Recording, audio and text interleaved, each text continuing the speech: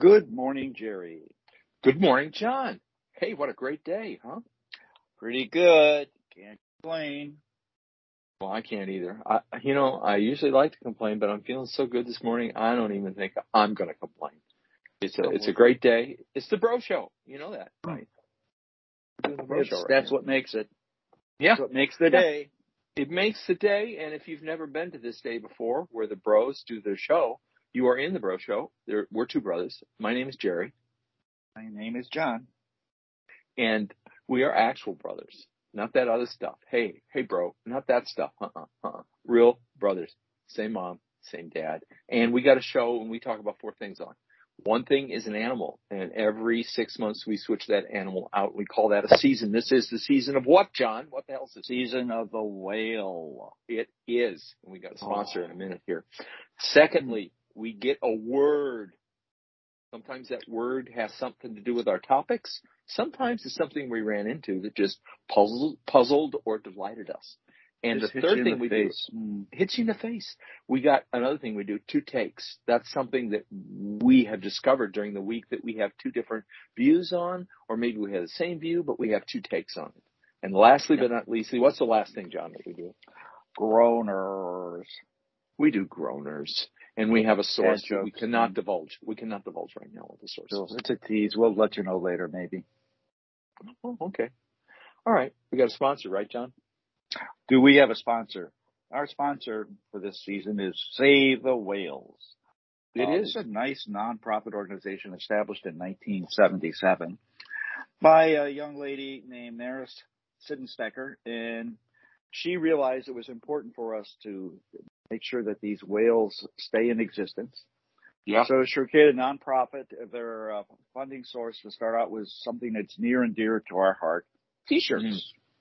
Yeah. And they put out a very, very nice T-shirt. And John, I don't know how to tell you this. I've got the T-shirt on. That's good. Yeah. I mean, you just couldn't wait, and I appreciate that, because I was going to say, not only can we, take a look at this shirt and say how good it is, we have actually one of the bros has the shirt, has it on. And John sent it to me. Feel it, touch it. It feels good. It's a shirt that makes you feel good when you get up in the morning and put it on. Oh, yeah. Or, like I do, you can just sleep in it so you don't forget to put it on. That's an important fact. I've done that before. And so the nonprofit primarily is education. They try to teach young people, children in school, how important it is that we maintain this wonderful animal. And occasionally they'll run into a special project, and they have funding sources to take that on. They have a nice network of scientists, etc. So 3 shouts out, all good for the Save the Whale. Wow, that's great. That's it. You did a really good job on that, by the way. And I do feel good about the T-shirt. I want to thank you publicly for sending that to me. It's a long sleeve, by the way. Well, the only reason I got it is because it didn't fit me, okay? Oh, jeez. That makes me feel special. That makes me feel really special. If you guys are looking to get one of these shirts, I just want to point out that this time of year, sometimes it's cold, depending on where you live. And John got me this long sleeve one by accident, as you just heard, because he intended it for himself. But it's got long sleeves, and it's got a URL down the left arm, the website. So it's kind of cool, and it's different. I don't have a T-shirt like this anywhere. And it's got this aqua blue printing on it, and it's dark, almost black kind of blue. It's really good. I don't have a T-shirt like it. So if you want a unique, interesting T-shirt, go there. They got lots of them for sale. And also you can donate. We got the links in the show notes. Just go for it. How about a whale story? Deal. How about a whale story? We got a whale story. Higaloo, the white humpback whale. It's amazing that you can give some deets, but I just like to say that we talk a lot about whales in general, but we fail to realize that these whales are just like humans. They're all individual personalities, and some stand out more than others. And this one happens to be one that also has a very special color. Yeah. So what do we have? We've got a humpback whale called Migaloo, and maybe you can give us a little of the details as to where this animal hangs and what's been up to, et cetera. This animal, I really like this animal. I'll tell you why. First of all, our friend Sarah from down under Australia, she turned me on to Migaloo, and this is a humpback whale, and it's white. It is white. Everybody thinks, oh, white whale, Moby Dick. No, this is a humpback whale. It's not a sperm whale, and it is white. It is not, however, albino. And this thing is like a mascot for the whole east coast of Australia, especially Queensland. And they have special protections in place. If you get within 500 feet of this whale, you got like a $16,000 fine. Yeah, Yep. Australian dollars.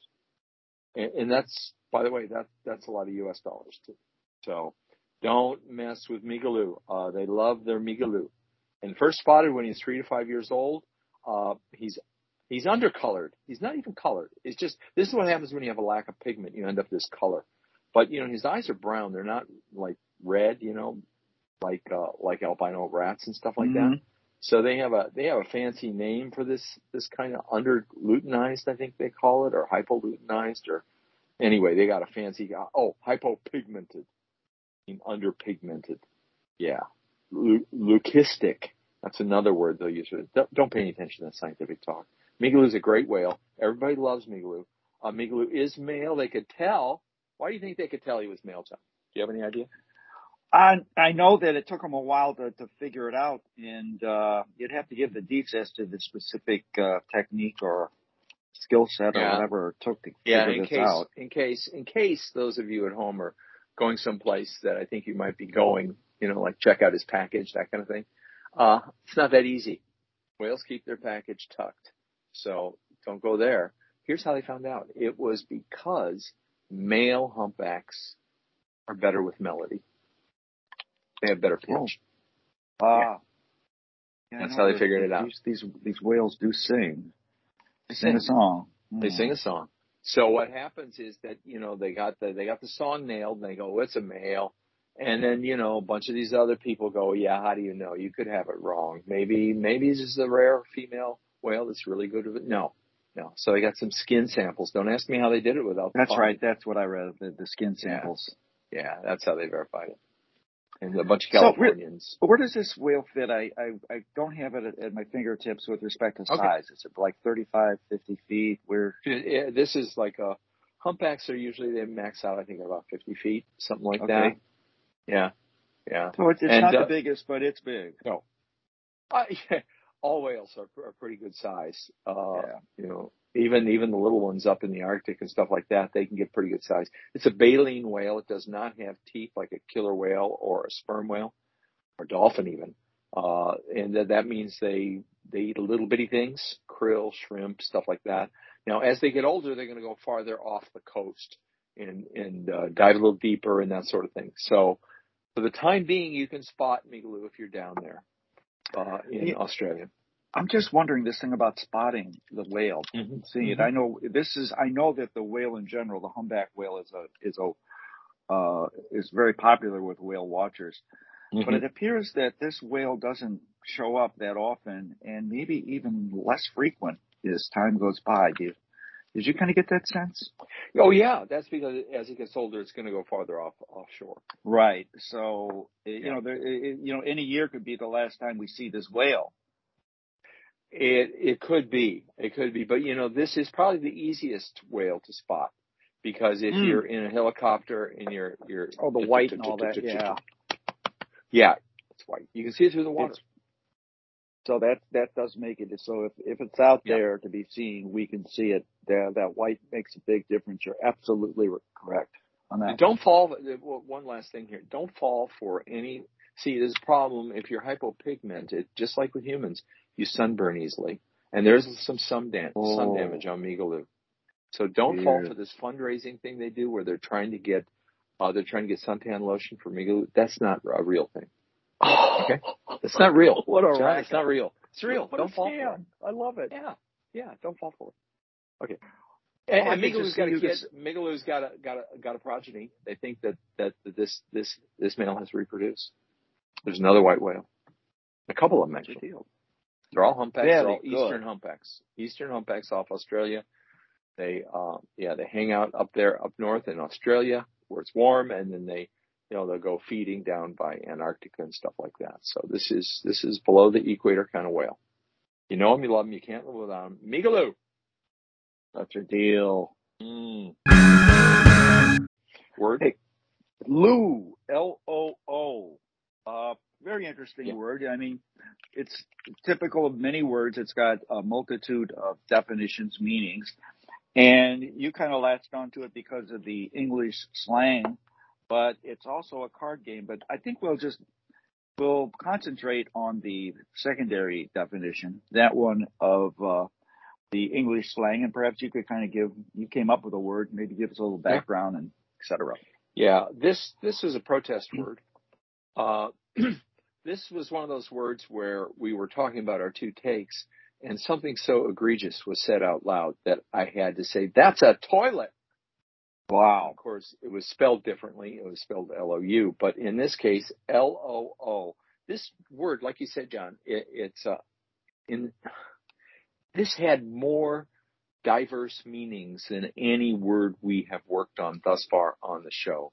Yeah, probably. I've never seen it. You know, is it a suitcase? Is it a card game? Does it mean forfeit? Does it mean this? It comes from a French word that's spelled, you know, the way French spell things with as many vowels as possible, for a toilet. That's basically a latrine, actually, is what they call it. You know, I think they called a loo before there was water toilets with flushing and all that stuff. So this is an old word from France. It got over to, you know, the English decided to start using it. And if you listen to almost any English movie where there's a lot of dialogue, someone sooner or later says, "Where's the loo?" Be good. So, easy to run into. You should know this word, y'all. Okay. Right? I'm right there. I'm learning. That's what it's all about. Okay. All right. Well, hey, now we're ready. Now we're ready for the main topic. Our main topic is we took a look, and within the last couple of weeks, Chicago decided that their bureau of their convention and tourist bureau needed to kind of step up and do a little boost in terms of what we say about the city of Chicago. So they came up with a new slogan, and it's gotten blasted. In fact, there was even an article yesterday that I ran into that kind of brought together all of the criticism that's taken place. But let's just to start out with give you what this is. It's Chicago, period, not in Chicago. Now, I understand that what's tricky about any of these slogans is first thing you need to understand is the slogans are something that's created for the marketing purposes to attract either tourists or business, etc. So it's not necessarily the nickname of the city.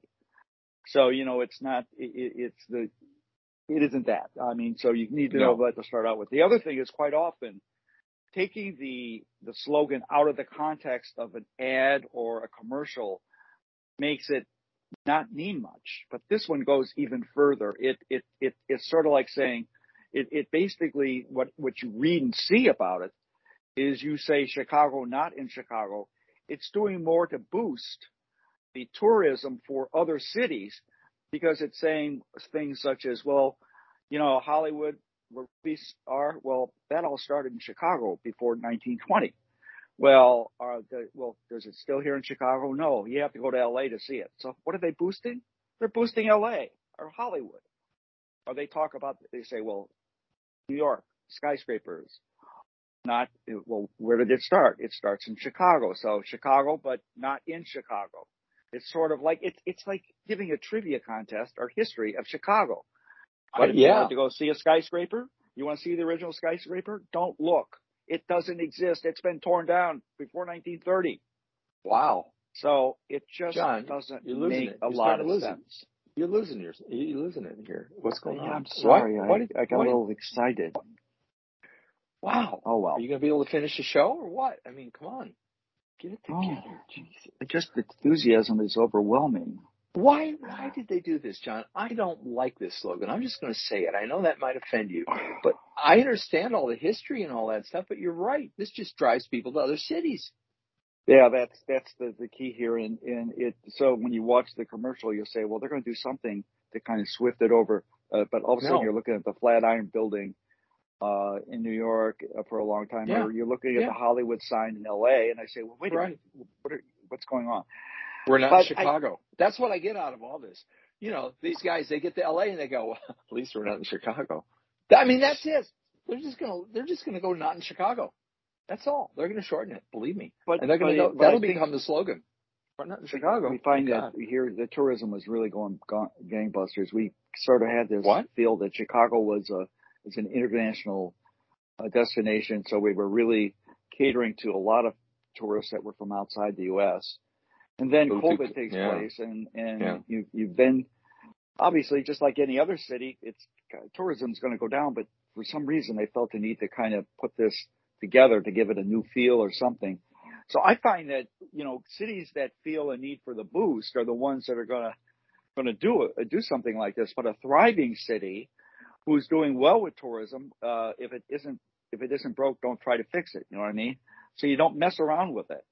And I think we've got two places we've been. We got the opposite ends here. We got St. Louis, which is constantly looking for something to boost its. You might say desperate. Yeah, desperation. And then we've got the other side where you are. What's that? Hold on. Before you get off Chicago, you know, Chicago is pretty confident. You know, maybe they had too many tourists, John. Have you thought of that? And they thought, well, let's come up with something to drive everybody to other cities, and then we'll come up with a better one in a few years, and then the numbers will go up, and we'll be okay. I can't justify it any other way. I'm sorry. I can tell you that it's even the one before that was called Imagine Chicago, and you take a look at that and say, well, what? Well, the problem is that it makes sense if you see the ad. It's really good, but it's in the context. All these things have to be thought about in the context. With this one, I saw it and it doesn't make any. It's worse. Okay. So we've got a lot of these that are out there. And I just within the last half hour, I saw I Love New York TV. Okay. So I mean, they're everywhere. New York? What's that? I mean, iHeart, the one with the heart. Yeah, well, yeah. I mean, it's a little, it's trademark, you know, little thing that's in. They don't say it; you just look at it and see it as they give the ad, the commercial. Gotcha. But still, there's one that's met the test of time, and they don't feel the need to change it. And I feel that's the way it is with as we take a look at St. Louis. They're constantly tweaking theirs, so I'll just give you my read on what's happening in St. Louis. St. Louis put together back in 2007, and they pretty well kept it. St. Lou, all within reach. So I don't have any problem with all within reach. It's not the best, but the St. Lou, nobody says Lou or St. Lou when they're describing St. Louis or using the name. Not unless they need to use the bathroom. That's where you got the bathroom from. Yeah. So as a result, it doesn't make a lot of sense. The ads themselves are reasonably good, but even all within reach what are we concerned about people commuting? You know, when you get to a city where it's going to take you 5 minutes to get to Forest Park or it's going to take 10 minutes, I don't think anybody's going to get too excited about. Nobody cares. Nobody really cares how fast, you know, how quick you can get around town. So that kind of annoyed me, and that one doesn't work well as far as I'm concerned. However, on your side, with respect to Austin, I feel that you know how long that's what's that?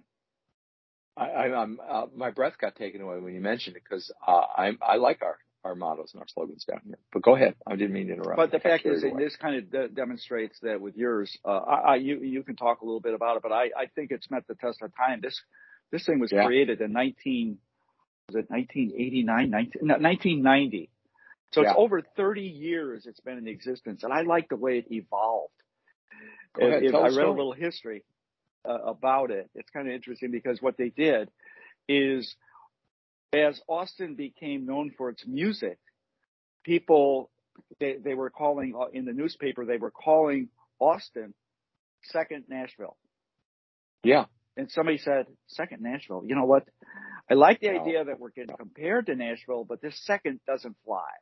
No, so not here. Austin created a music commission. The city did, to study this, and then they started looking at it and saying, well, maybe we could call ourselves the music capital of Texas.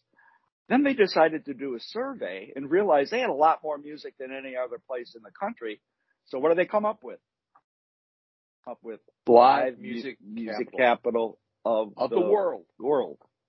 Yeah, and they have the numbers. That there was a survey done way back when. I don't know if it's been updated, et cetera, but that's really cool.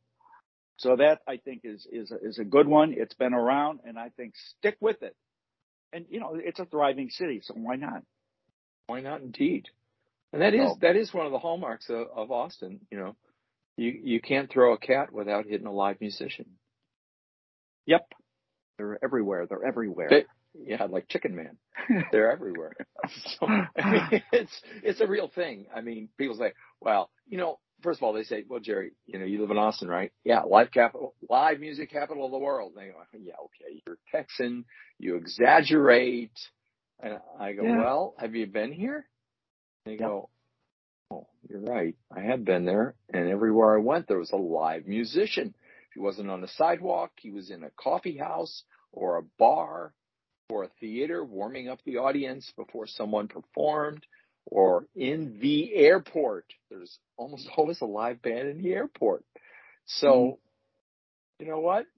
Yeah, live music capital of the world. Now, the world, you know what? I don't believe they did a census of the entire globe and determined this. Yeah. Texans are kind of like horseshoes and hand grenades, I think what they did is they took a look at the U.S. and kind of got an idea and say, you know what, that's far enough, but we'll just embellish it a bit by saying world rather than U.S. Yeah, so that's what they did. So, but the story's not over, John. Okay. The story's not over. There's more. There is more. Here's the more. Okay, back in the 1970s, Austin got known, thanks to people like Janis Joplin and a bunch of other troublemakers. Austin got known as a really rambunctious place, a countercultural place. So in the late 60s, it started this thing called the Armadillo Bazaar.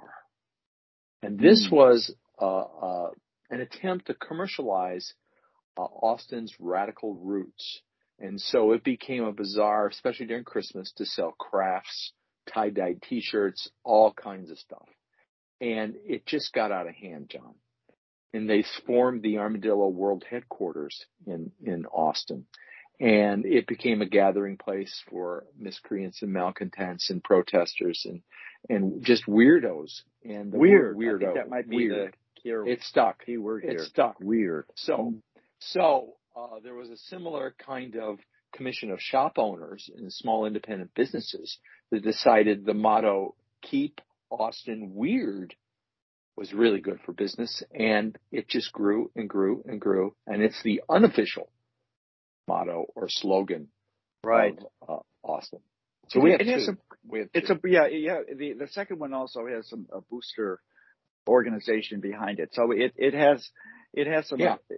It's not just like it was a bunch of newspaper guys started using it. So I really feel it does fit in the same category as the music capital, a live music capital of the world. But, I want to just rattle through some of these other ones I have noted. Let's, that I think are kind of interesting. And they just show that, I think we've already mentioned I love New York. L.A. just says that's so L.A. But again, who knows? That could be very good in a commercial. Yeah. Philadelphia, with love, Philadelphia. I liked it before they had one, Life, Liberty, and You. I thought that'd be kind of neat. Yeah, that is kind of Vegas cool. has got probably one of the most famous, and that's what happens in Vegas. Only stays in Vegas, but they've kind of changed that a little bit, and they've come up with a new one that says what happens here only happens here, which is good too. Oh, okay. That's nice. So some of them are pretty obvious, and I'm glad they're keeping them. Like Cleveland Rocks, they got the Rock and Roll Hall of Fame. Yeah, that's it. But I did some extensive research, and I came up with, I feel, the best city slogan out there. Better city than Austin? Might be a stretch. Better than Austin. Better than Austin. This one go ahead. I found, it's a little town just east of Kansas City, Kansas, called Gass, Kansas. Now, this poor little town was formed in 1901, and it peaked its population about 1910 with 1,200 people, and it's kind of lost about half of its population since then. But it is working so hard to recapture the splendor of this little town. But it's called gas because it's got a lot of natural gas underneath it. So here's what their slogan is. Don't pass gas, stay and enjoy it. Oh, God, John. That's terrible. Oh, man. What's wrong? As a guy That's the best one I could come up with. God, don't pass gas. Oh. I think we got into our groaners a little early, didn't we? Yeah, you're right. Maybe it's a segue. I don't know what it is, but I thought. Right, let's do the segue, then we'll have some groaners. Go ahead, segue. Okay. All right, what's your groaners? Okay, we get 2 groaners every week. These groaners are provided to us by Vincent Anthony Lauder Jr., commonly referred to as the coach. So I'll hit you with a couple groaners. Okay. Here is the first one. And since we got the Super Bowl coming up, I thought I'll throw in a football one. Why do NFL kickers make good debaters? Why do NFL kickers always make good debaters? Thoughts? I don't know, John. I don't know. They always make the extra point. See, there. You know what I did there? For some reason, I forgot about extra points. I was just thinking about punters. You know what? This was a problem with respect to how you stated it. And kickers and punters are often kind of. I agree with you. This one needs some wordsmithing. I'm right there with you on that one. Okay, let's try this next one. Maybe this one will work a little bit better. Okay. What award did the inventor of the door knocker get? What award did the inventor of the door knocker get? Wow. Tough one. Yeah, I keep thinking of young. This is challenging. It is. I keep thinking of Young Frankenstein, where Marty Feldman says, "Nice knockers." You know, on the door. Here's the award you get. If he got for this, he got the Nobel Prize. That's excellent. Very good. I like that one. Oh, what can I say? All good. Hang in there.